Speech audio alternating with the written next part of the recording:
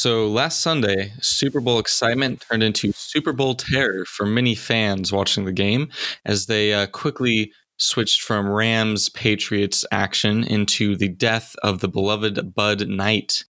Um, Now, Cole and I are shook. We do offer our condolences to the Knight family and wish their son Bud a speedy recovery if he is indeed to come back. Cole, what do you think? Maybe we'll resurrect him here in an upcoming ad? I don't know. I thought some prayers go out to Buddy. Buddy Knight. Though those did look like some pretty serious third-degree burns. Yeah. It was really cooking him, and Miller Lite was cooking the brand a little bit too. So we'll get into that and more up next year on Salad.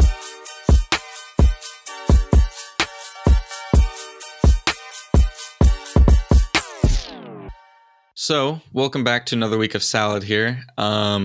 Cole, as we were just kind of talking about there, we had the Bud Knight get killed. We had a whole lot of other Super Bowl ads from the previous week. And as you already know, we're recording this a week after, I suppose, the Super Bowl. So we're going to touch on this a little bit and then move into some other things happening right now. But Cole, what were kind of your key trends and takeaways there from the Super Bowl spots? Well, there were a few pretty key trends. Probably the biggest one among most viewers was that the Super Bowl was not very exciting this year.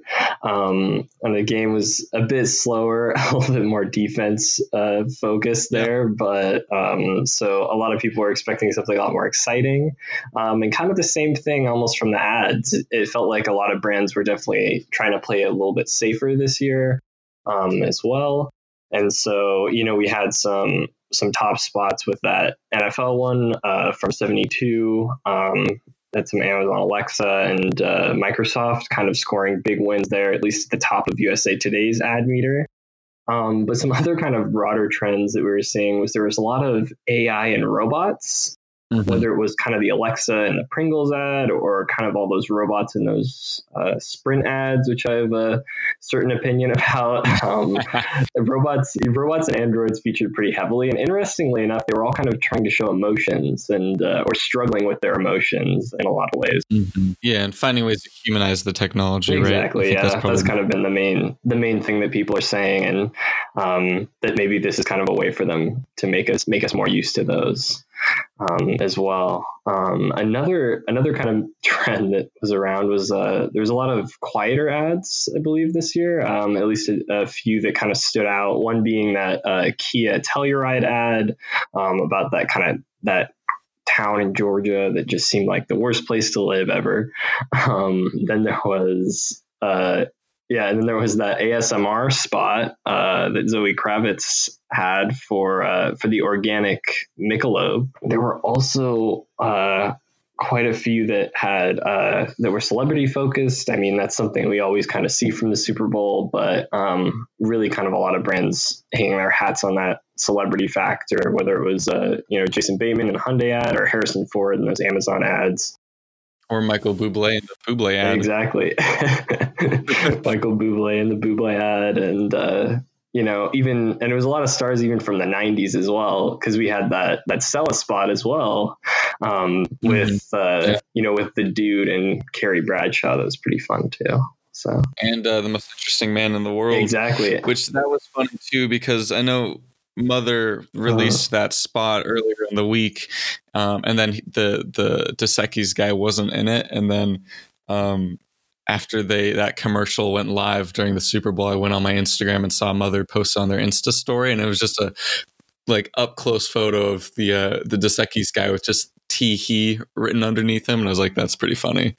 It's like such a funny character. Throwing Easter eggs into your Super Bowl ads. That's always fun. Exactly. Easter.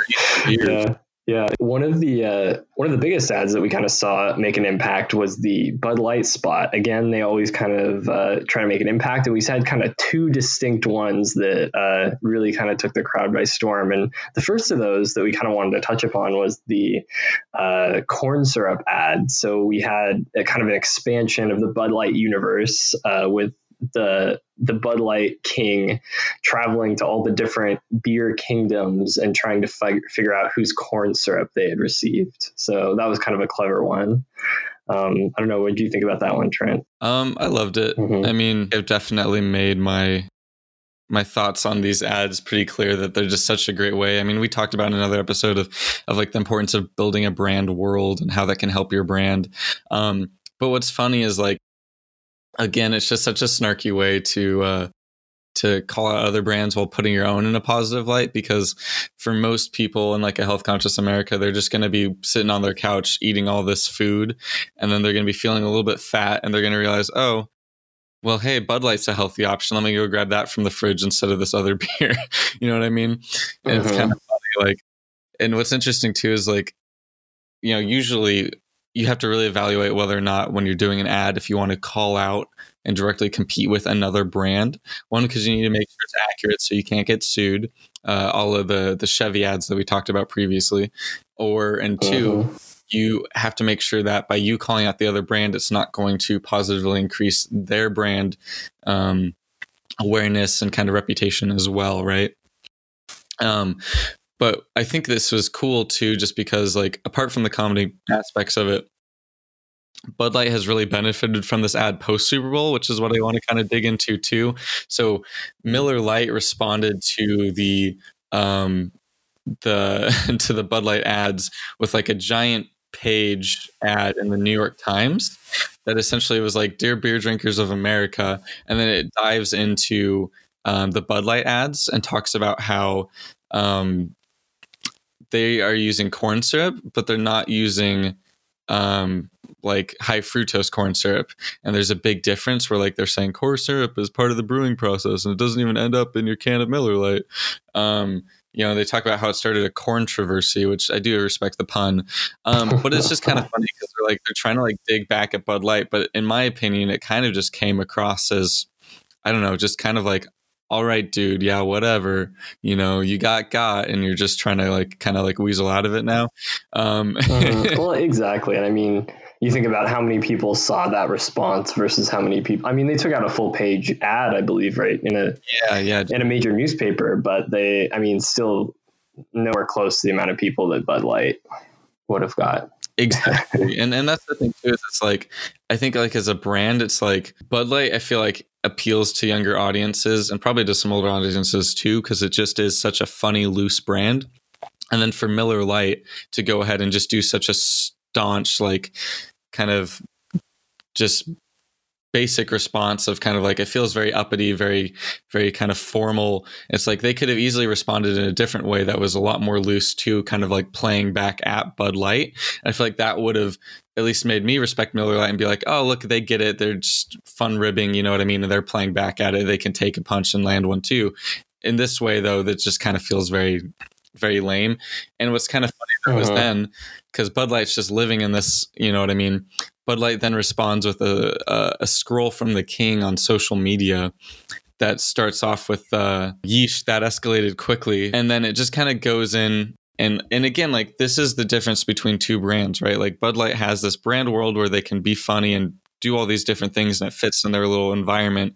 Whereas Miller Lite doesn't really have anything special and they have to just respond like a corporate PR response. But then Bud Light responds like with lines like, "In the Bud Light kingdom, we love corn too. Corn on the cob, cornbread, popcorn. We just don't brew with the syrup, what you call dextrose," which is funny too, because now Bud Light's throwing out like a chemical name to like get people like, ooh, I don't know how to pronounce that, or I don't know what that is, so I'm not going to want to drink it. You know what I mean? Which is kind of clever too. But then they also go like, "My royal accountant tried to get me to brew with corn syrup to save money. But even though corn syrup's less expensive, we brew with rice along with the finest hops, barley, and water because I'm the king and it's not my job to save money." You know, so it's kind of funny like that is they're able to like then add in little hits and stuff and more shots at Miller Lite through this kind of humor. And it's just, we'll see what Miller Lite's response is. But it's just kind of funny. Like not only did they pay all this money for this Super Bowl ad, but again, they've kind of, by digging at this other beer brand, they've kept the conversation going and now they're really getting free publicity. I mean, other than paying agency service fees, you know, what does it cost to send a tweet out there? You know what I mean? So it's just kind of funny to see that and how Miller Lite is kind of played into Bud Light's hands. Yeah. So I don't know. It's just kind of interesting. No, definitely. And I think it's interesting to see kind of, at least from my perspective, to see Bud Light take such a strong stand on this corn syrup. argument, because it doesn't seem like something that people were really talking about so much in the beer industry, at least not right now so much. I mean, we had Michelob, which is also owned by AB InBev, that kind of planted its flag, as the healthy beer, the fitness beer or whatever, with those Chris Pratt spots last year and a few other ones. So it's kind of interesting to see. The Michelob Ultra is a good point too, especially because they're owned by the same, I guess, parent company. Exactly. It is curious to see, because I just remember, working on like a beer account, obviously, health is a big thing, like you had alluded to. But the interesting thing too is it's really like the beer market is just stagnant at this point, and more people are drinking spirits. Mm-hmm. I think that's what's interesting too, is the fact that Bud Light felt like this was the path they had to go. Because as I was reading on some article pointed out, it's interesting that they chose to attack another beer brand when a vodka company such as like Tito's, for example, also uses corn syrup. So that's kind of revealing too, in a sense. I feel like strategically it means that these beer companies feel like they can't really fight back against these spirits as much. And instead they have to compete with their own beer brands to just maintain as much of the market share as they can and like force these other beer companies out. So it is really interesting too. I just wonder, how that industry will pan out, because I would have thought maybe going after the vodka or these other spirit companies would have been equally as good. Mm-hmm. But at the end of the day too, I think maybe Miller Lite is a more nationally understandable, recognizable brand too, that maybe not everyone would know what a Tito's or some other vodka brand is in their living room. So maybe that was also behind. Definitely. And I think too, just to see, the beer brands kind of taking shots at each other, I'd say the natural, the Bud Light's claim of corn syrup is, it's really most effective against those other beer brands, I feel like. And it'll kind of be interesting to see too, how they use this to fight then, kind of the ciders and the hard seltzers. Like now it seems like hard seltzer is really kind of in. I know we had that other more controversial AB InBev spot with the mermaids for the hard seltzer as well. So I think that's another angle that the market's kind of getting pressure put on it. Yeah. The other thing we want to touch on really quick, this happened last weekend now, or yesterday, technically, if you're listening to it when this has come out, but I thought it was really interesting. The burger chain that also makes pancakes, yes, IHOP, is also making pizzas now was a National Pizza Day. I know I celebrated, had a nice little Cinnabon and pizza, but IHOP is celebrating it by making pankizas, aka a giant freaking pancake that comes in like a pizza, I guess, plate thing, sliced up in all the like 8 slices. It's available in New York City, LA, Dallas, and Chicago. And what's just kind of funny is even like in New York City, they took over like a pizza store on Bleecker Street, which has a lot of foot traffic, and it was just the Pan Pizzeria for the entire day. And I think this has kind of gotten roasted too, you're saying, right, Cole? Like as far as like the food, people weren't necessarily a big fan of it, but I mean, pancake pizza, questionable culinary option there. I feel like.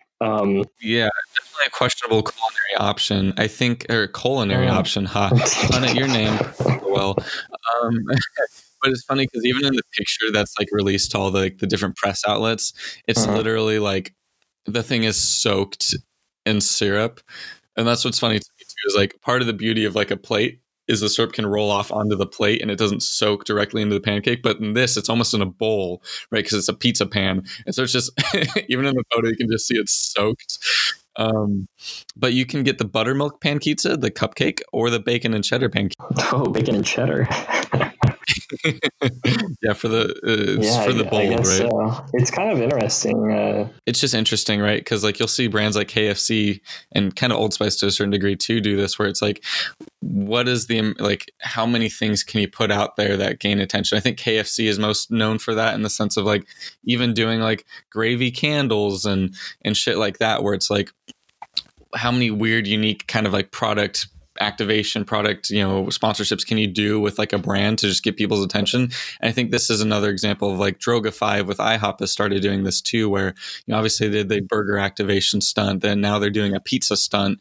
It's just ways that get people talking about the brand. I think probably try to serve to remind them, oh yeah, IHOP is out there and I might not want to get a piece of pizza from IHOP, but I might as well go in there to get my, my breakfast there another time. So it's just kind of interesting to definitely. And I think too, it's kind of, in line with a lot of the other stuff that Droga has done for IHOP, since getting that account. Last summer we had the IHOB. I remember when I was in LA last summer, there was I saw the location that they switched that P to B for International House of Burgers.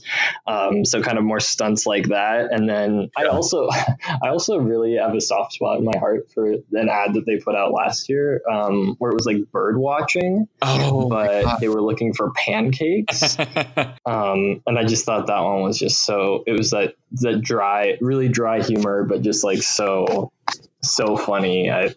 Just to see this like dad and daughter hunting for pancakes and trees and stuff like that. It's ridiculous. Yeah, I forgot about that. I think that's a smart way too, is like you're really making, I don't know if it's a forgotten food, because like I would choose like pancakes, and French toast and all that. But I think like for some people it's like, is it waffles or pancakes? And pancakes can often get like kind of forgotten. So it's kind of funny too to take like a relatively bland breakfast food, right, and make it just ubiquitous with so many different things in culture.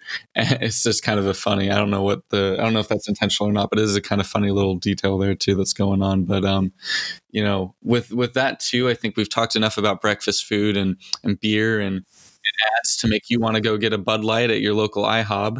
But we also want to get into our chat today, and so we're going to have on Rain Chapman, who is a junior art director over at RPA. It's a large independent agency on the West Coast, best known for their farmers insurance ads and Honda ads. And Rain has worked on a couple different cool projects, and we want to bring her on and talk with her a little bit more. So we're going to learn a little bit about the creative process here and what goes into that. So Rain, we're really excited to have you on. And do you want to kind of get things started today by just giving us a brief overview of RPA, where you're working and what your day-to-day looks like over there? Yeah, sure. Thank you both for having me. I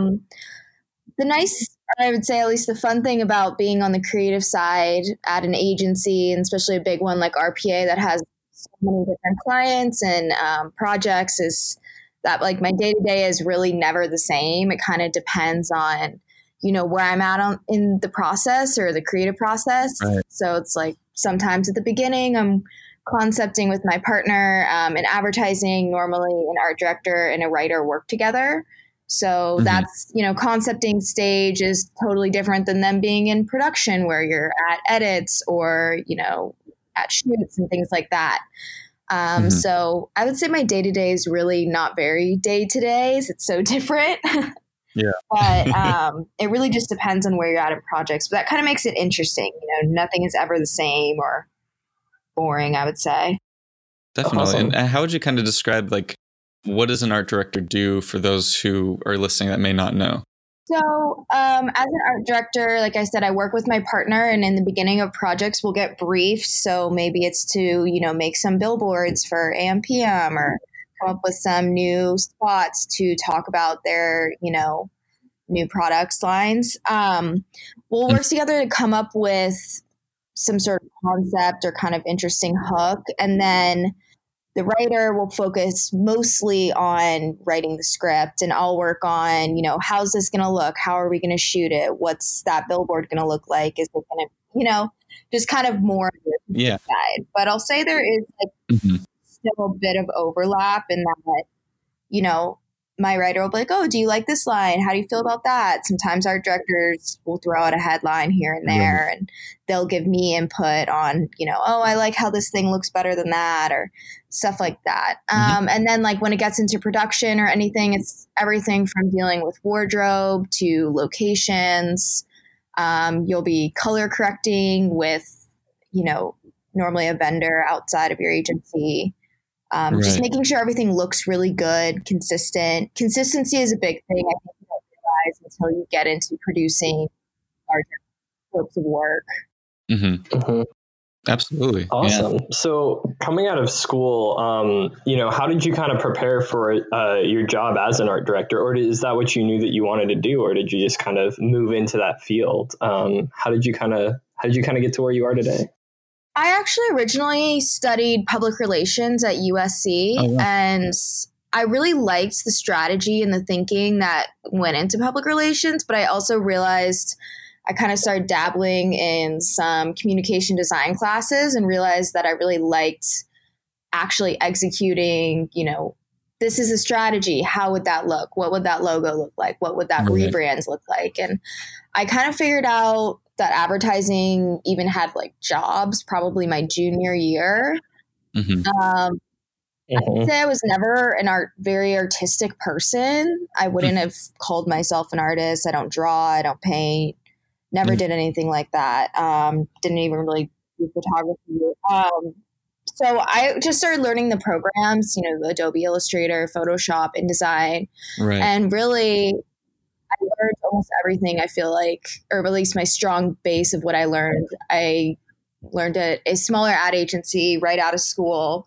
Well, I guess I started interning there the summer before my senior year and kind of continued working there throughout my senior year. And they taught me a ton in regards to the process, creative thinking, how to actually make comps, how to source images, all that sort of stuff. And then I also went to Bookshop, which is taught. A lot of Bookshop teachers actually do work at RPA, and it's taught at agencies all over LA. Gotcha. So I had a class at Deutsch. I had a class at Phenomenon. Yeah. Wow. And they really kind of, I feel like, strung the pieces together for me in my mind of like how to go about a creative process. That's awesome. And I guess kind of going off of that too, the creative process is it's a very personal thing, right? You're kind of working with someone else that you may or may not know to kind of create this seedling of an idea and watch it kind of grow. And, I've seen, for my internships, creative pairs can have trouble working together right off the bat. And I feel like even when you get paired with someone you may not know right away, it can be challenging. So, how do you work with writers and other creatives on the job? And, what have been your struggles, or have you had any struggles kind of pairing up with like a writer and trying to create this work?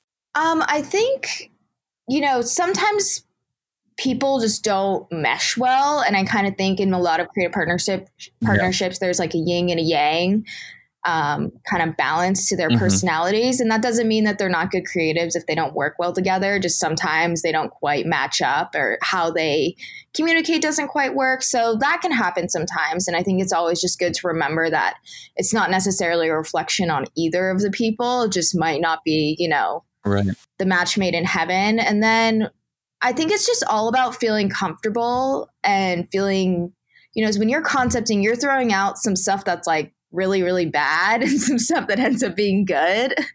And you just have to feel, comfortable talking to that person and kind of being able to just not hold your ideas too closely and realize that when you do work together, when you build off of each other, that's when you're going to come up with something better than you just having one idea by yourself. Right. And I think, that kind of patience and then that kind of confidence in your ideas, I think, is important. And it kind of touches on this follow-up question, but, along with that, would you have any advice for kind of some young creatives just starting out who are struggling? Has there been anything you've worked to do that you found has been helpful? I would say, especially for young creatives, like every opportunity, even if it is like a, not so great partnership or a not so great, maybe you don't really get along with your teacher or your creative director or something, like everything is an opportunity still to learn. And when, especially we're younger and more junior, you can learn at the very least what you don't want to do or how you don't, or exactly. I don't want to be that kind of partner, just take every opportunity to learn as much as you can is what I would say. Yeah, absolutely. Super interesting. And kind of, I guess, in the vein of learning, I know that you kind of talked about kind of the role that strategy plays in kind of formulating creative concepts and whatnot. So what what do you think it looks like when it's working well? What is a really beneficial relationship between creative and strategy in your experience? In my experience, honestly, it's sometimes when you bring your creative ideas into like your internal meeting where strategy's there, accounts there, everyone is in the room listening to it. I think sometimes, we get really attached to our ideas. And I think it's just good to keep an open mind that everybody in that room is there for a reason. And they might all have different, I guess, priorities of, strategy is trying to obviously hit the strategy. Digital strategy is trying to get the best performance. Account wants to make sure, client is happy. And while sometimes their feedback can feel like it's taking away from your idea, I think it's about learning how to collaborate with those people in order to just make the idea better. Because even though their priorities are a little different than yours and it's going to bring something a little different to the idea, that's what makes this work that's going to be the most impactful. Mm-hmm. Yeah, awesome. Exactly. Awesome. Do you think too, it can be difficult, I feel like, sometimes strategy can get a little bit too stuck in the weeds where they've got an idea and it's like, how do you fit a creative idea into this? Or sometimes I found like, you can find that you have a great idea creatively and try and back it into the strategy. Have you had any difficulties trying to find that perfect mesh between like what is the idea that fits best with the strategy, but still feels like it's a creatively engaging piece of work? And how have you kind of managed that? I think working, I think we face that in every single brief and every single project we work on. Right. Backwards engineering things, trying to figure out how they can work. And I think it's just important to know that if you have the best idea ever for that, project, but it doesn't fit with the strategy, then maybe it's just something you back pocket for later. There are infinite creative ideas, infinite creative solves. That's kind of what's so fun about what we do. So, right. If you come up with a really good idea and you like it, but it doesn't fit, maybe you just, back pocket it for later. There'll be another project. And, or if you're, I would say sometimes too, you just kind of have to learn how to sell the idea. Like, not that strategy is bullshit by any means, because it isn't, but sometimes, you have an idea and you can still come up with stuff that kind of sells it. You kind of, there is a bit of like fluff and flower that kind of you have to learn how to put around your ideas, I think, to best sell them to the room. Yeah, exactly. So I think it's just kind of finding that balance. Like, strategy is very important and for the most part isn't, but sometimes you do have to be like, why did you choose that color orange? Oh, it creates this ray of sunshine, blah, blah, blah, something random that's a little far-fetched, but you kind of have to just lean into that. Yeah, exactly. And I'm sure that helps with clients too, when they have a little bit more, I guess, insight with air quotes onto why some things work over others. And I'm kind of curious about that too. Like, what have you kind of found, if you hand a piece of work to a client, and they're a little bit hesitant on the creative, what have you kind of found? What strategies have worked best to kind of like resolve those client disagreements? Is it kind of, obviously when you present it the first time, you want to have some of these ideas like you talked about why certain things are placed on that ad or in that, that script. But what other strategies have you found work best there? I think it really is just being able to tell a story and leveling, like being able to set up an idea and show that it's checking all of their boxes. We like this idea because it speaks to our audience and it works great in social, which is where our media buy is. And it's, you kind of want to like be building up all these reasons why this idea is going to work on top of the fact that you love the creative. I don't present in front of clients really too often. A lot of times, like, our creative directors will do that, and some of the people above me will as well. But when I see them and when I hear them talk, they tell a story and then give a narrative while also including all of that strategy. They just normally know how to romance it a little bit more to really kind of, as you want to like woo the client or get them to be on board with an idea. And then when they do have doubts, I think it's about making sure that they understand that, you're hearing them and you think that their input on that idea is just going to make it better. Yeah. It's not going to kill it, you know? Mm-hmm. So I think it's just, again, working with those people to make the idea better and fit better. The empathy factor seems to really continue to be a big point. I feel like if you can relate to them and make them feel heard, and, you know, because it, like you had said too, like some input can be good for the creative process too, and can help the idea kind of further evolve. So it's a good point to bring up as well. Yeah, and some of it doesn't, and you just kind of got to figure out how to check that box without ruining the idea, you know? Exactly. Definitely. And it seems like it would kind of, I don't know, you know, certain projects, maybe you're able to kind of express yourself more or kind of, you know, play around a little bit. Are there certain clients or certain types of projects that you generally enjoy working on more than others? I think creatives in general, like the projects that don't put you in a box, you know, anything that it's like more blue sky or come up with just any campaign or how, you know, that's always more fun. The more freedom you have, the more fun it is. Right. What's one of your favorite projects you've worked on so far? That's kind of tough. There's been different ones for different reasons. I'd say one that we recently launched at the end of last year was for Pocky, the Japanese snack. I don't know if you're familiar. Oh, yeah. Okay. Yeah. I've seen those. Definitely. Tasty stuff. They're great. We had them around the office a lot recently. Awesome. But we actually were able to pitch them and win the business and work on that idea. And kind of, you know, it was a grueling, I would say 10 months just because it was pretty long, but that was really fun because we actually got to like launch the brand here and come up with something entirely new and make a look and design how we want everything to feel and sound. And, you know, having that kind of freedom, and they're also just an awesome client to work with, was really nice and refreshing. And they were definitely people where everything that they like, any input they had, I do feel like made the idea better, which is just nice when you feel like you have that good partnership and you're able to come up with something that, you know, if you look at the idea at the beginning when you made it, and then you look at the idea in the end and they're fairly similar, like that's exciting because that means it was a good idea and you got to keep that essence. Sometimes, you know, you will go through the creative process and you look at your end product, and not to say it's bad or anything, but sometimes you're like, this doesn't even look at like anything relative to the concept that we first came up with. And sometimes that's okay. And then sometimes it can be a little disappointing, you know, just, it depends. But that was definitely a really fun project. They're a really fun brand to work on, and I enjoyed it a lot. No, that seems like honestly like one of the most fun brands that you even could work on. And also it's just, you know, those projects that you're able to kind of build from the ground up like that.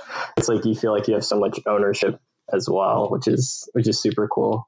Totally.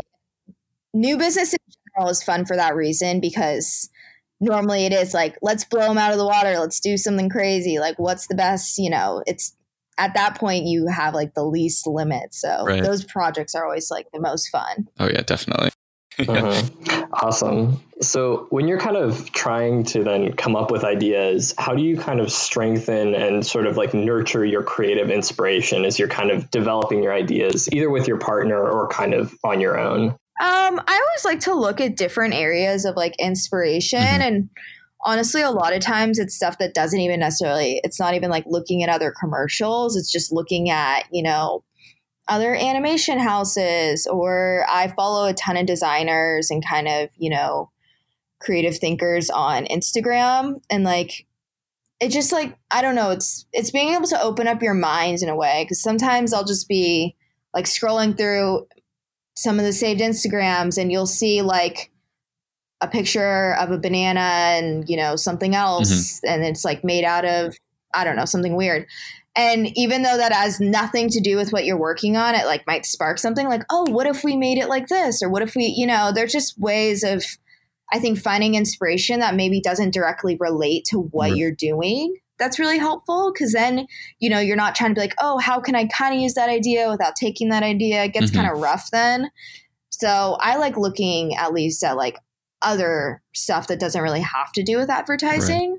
insights and experiences, life experiences and insights, and that kind of stuff is really, really helpful. Yeah, and it's cool too. I feel like Definitely. It feels like more and more it's, honestly better to kind of just like pull things out of the culture, in some way. And even like drawing from personal experience, it's like kind of the best way to connect with, and empathize with another person. So I think that's super cool.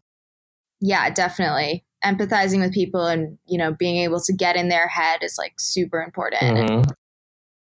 Definitely. And, it seems like that's kind of like the fun side of it. But what are kind of some of the highs and lows then of being a creative and kind of having to get those creative ideas, to the client? Are there any parts that you like or dislike more than others? I mean, concepting is definitely a high. That's always really fun because you're just, coming up with cool ideas. That's always of course to do.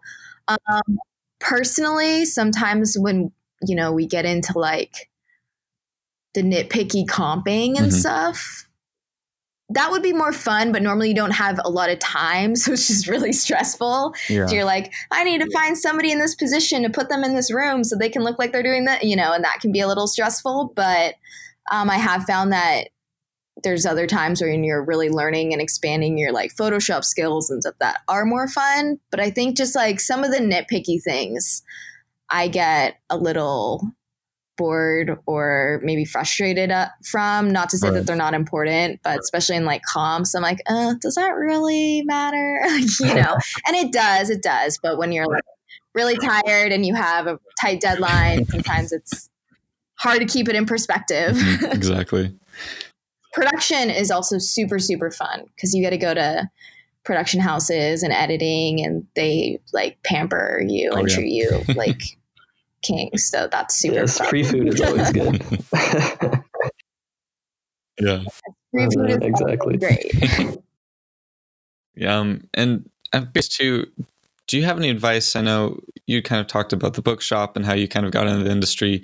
Do you have any advice for, students now, whether they're still in college or they're about to graduate, and how advice for them on how they can break into the agency world, especially on the creative side, whether it's advice for their book or, networking or how to get out there? I would just do like network as much as you can. I don't love networking, but it's still good to do. Also, like for your book, if you're an art director, definitely try and just like strengthen your Photoshop, InDesign, Illustrator skills. There's tons of tutorials online. I'm pretty sure like there's a ton of ways to get free lynda.com subscriptions. I know in LA, at least, if you have like a library card, you can. Okay. I don't know about for everywhere else, but doing tutorials and those types of things, and just like also not taking your work too seriously. Like if I look back on some of the stuff that I first made, which I actually recently did, it's absolutely horrible. Like, it's really, really bad. And you have to just kind of like make things and then let it go and make something new, because you're going to get better. But like, yeah, probably the first print ad you make is not going to look like something that can go in a magazine. It's probably going to look really shitty. Exactly, yeah. And you kind of just have to keep going, keep learning, finding places like Bookshop or anywhere that fits your schedule too. Don't think you have to go to a 4-year school. Honestly, if you can weasel your way into, maybe a smaller agency or a graphic design shop, or, writers a lot of times are also comedians, and that really helps them. Just anything that's strengthening, your writing or your creative, graphic, visual, whatever skills is going to help you. And there isn't one clear path, that's for sure. And you never know when I just happened to take Bookshop to try and get better at concepting. And then one of my Bookshop teachers emailed me and was like, hey, do you want an internship? Like, I know it's kind of like going a little backwards, but RPA is obviously a really great place and a much bigger shop. So I was like, sure. And that, but I didn't see that coming, at least not at that point. I didn't, No, that's a great point. I mean, I think even too, back to when I started photography and then looking at those, photos that I used to take right when I first got my camera to now, it's just night and day too. So it's always funny to go back and look. And I think that's a great point too. That's the more you just keep working and the more you kind of find inspiration from other creatives and from other things in the world, it just continues to evolve your own style too, which is fun. It's always cool to see. And one of the coolest things about now is that I don't know, I've heard of people who, made some funny Instagram account or did some weird stunt or did something kind of out there, and somehow that got him like an internship at like Wieden and Kennedy, or that got them somewhere, you know, like. Right. There was like a Sprite guy or a 7-Up guy, I think, last year that did that. Who was it? I think there was a guy who did like I don't remember if it was Sprite or 7-Up, but he did a rap about that and why he should be on the account. And I think he got an internship at Wieden over that or something, which was crazy. I was like, what the heck? Totally. Cool. So, you know, there was some funny Instagram account. I can't remember the exact details, but there's some funny Instagram account somebody made recently that like was just pretty silly. Or I think they like put hamburgers in everyone's, I don't know. I can't remember what they did. But anyways, yeah, it's like you never know when something's going to lead you to your, you know, dream job, or maybe it isn't your dream job, but it's at least like 3 steps before it. So you're on your way. Exactly. Right. Yeah. It's like a very good way to break through creatively, I feel like, because there's so many people that apply to all these different jobs. It's like, how can you really, you know, get off the resume and make an impact? And I think networking can help with that too. But like you had said too, kind of being creative and being yourself and how you approach these processes can really make a difference too. Yeah, which is, you know, I would say even as somebody who's still relatively young, hard to do when you're figuring yourself out. Exactly. But if you can, you definitely should. Kind of balancing that a little bit too, I feel like. But yeah, so just kind of before we kind of wrap things up here, there's kind of one question we usually like to ask at the end. And I know that you had mentioned before that kind of to inspire your creativity, or when you're kind of looking for inspiration, you know, you go to a lot of different places online, or, you know, even just looking at other ads or other content outside of that. What are maybe some places you go, or maybe like even it's just a video or a book you've read recently that like has really kind of spoken to you in a way, or you really think would be good to share? I feel like I've been relatively busy in the last year and probably need to like revamp where I find my inspo. But like I kind of mentioned before, just because it's so easy, I follow tons of creatives, whether they're animators or designers or whatever, you know, people who draw, I tend to follow a lot of people on Instagram. And then when I see something that is just cool or has a cool insight or whatever I think is kind of creative in some way, I normally just save it. And like that's, I feel like recently where a lot of my inspiration has kind of come from. And it's always good too, because people always want to see like reference images or something. So I just have that little library of them saved. You know,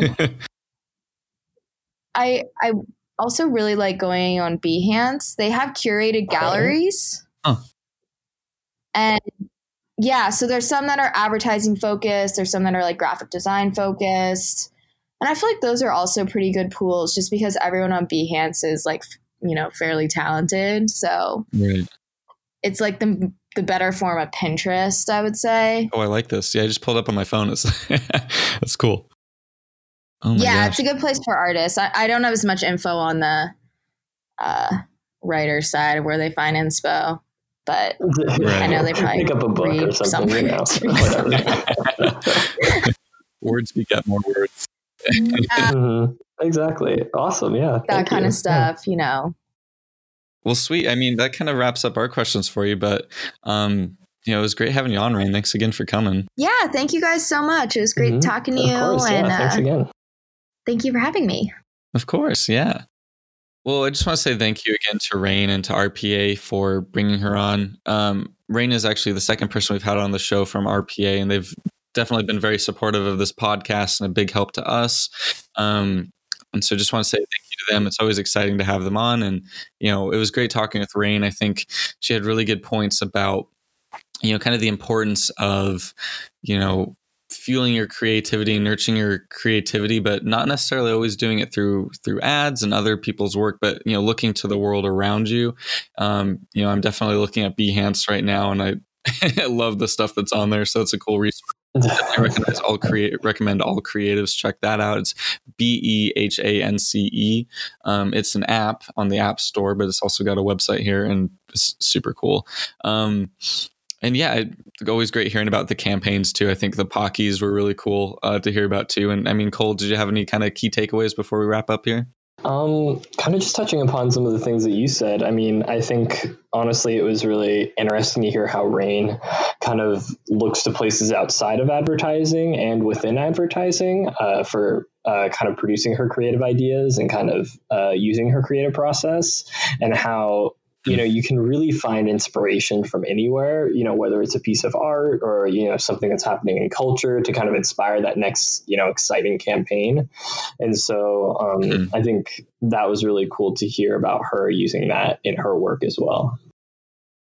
Yeah, exactly. And I think it just further shows too, for all the creatives out there who are interested in getting into the industry, it's a tough industry. It's a hard industry, especially for creatives,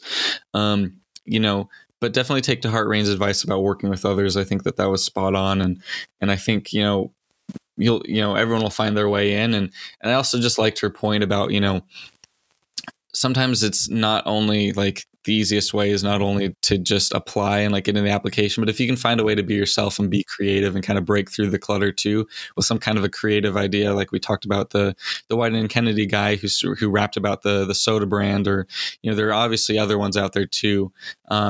I think the takeaway from there is just be yourself and, let your personality shine through with these applications and these spots. And, that'll kind of help you more than anything, be yourself and find your niche in the advertising community by just being a champion for you and your unique take on things. And, I think with that, we're going to wrap up this week's episode, but, stay tuned next week for a exciting guest. I'm not going to spoil who it'll be, but it is, a reunion of sorts. The side salad is now back in the fold with the full salad. And if you're wondering what the hell I'm talking about, tune in next week and find out. With that, I just want to say thanks again to Rain and RPA. Been fun talking with you this week, Cole, and just good night, everyone from Tempe. All right.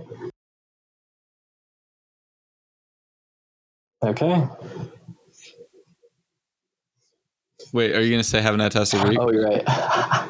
And have an fantastic week, everyone.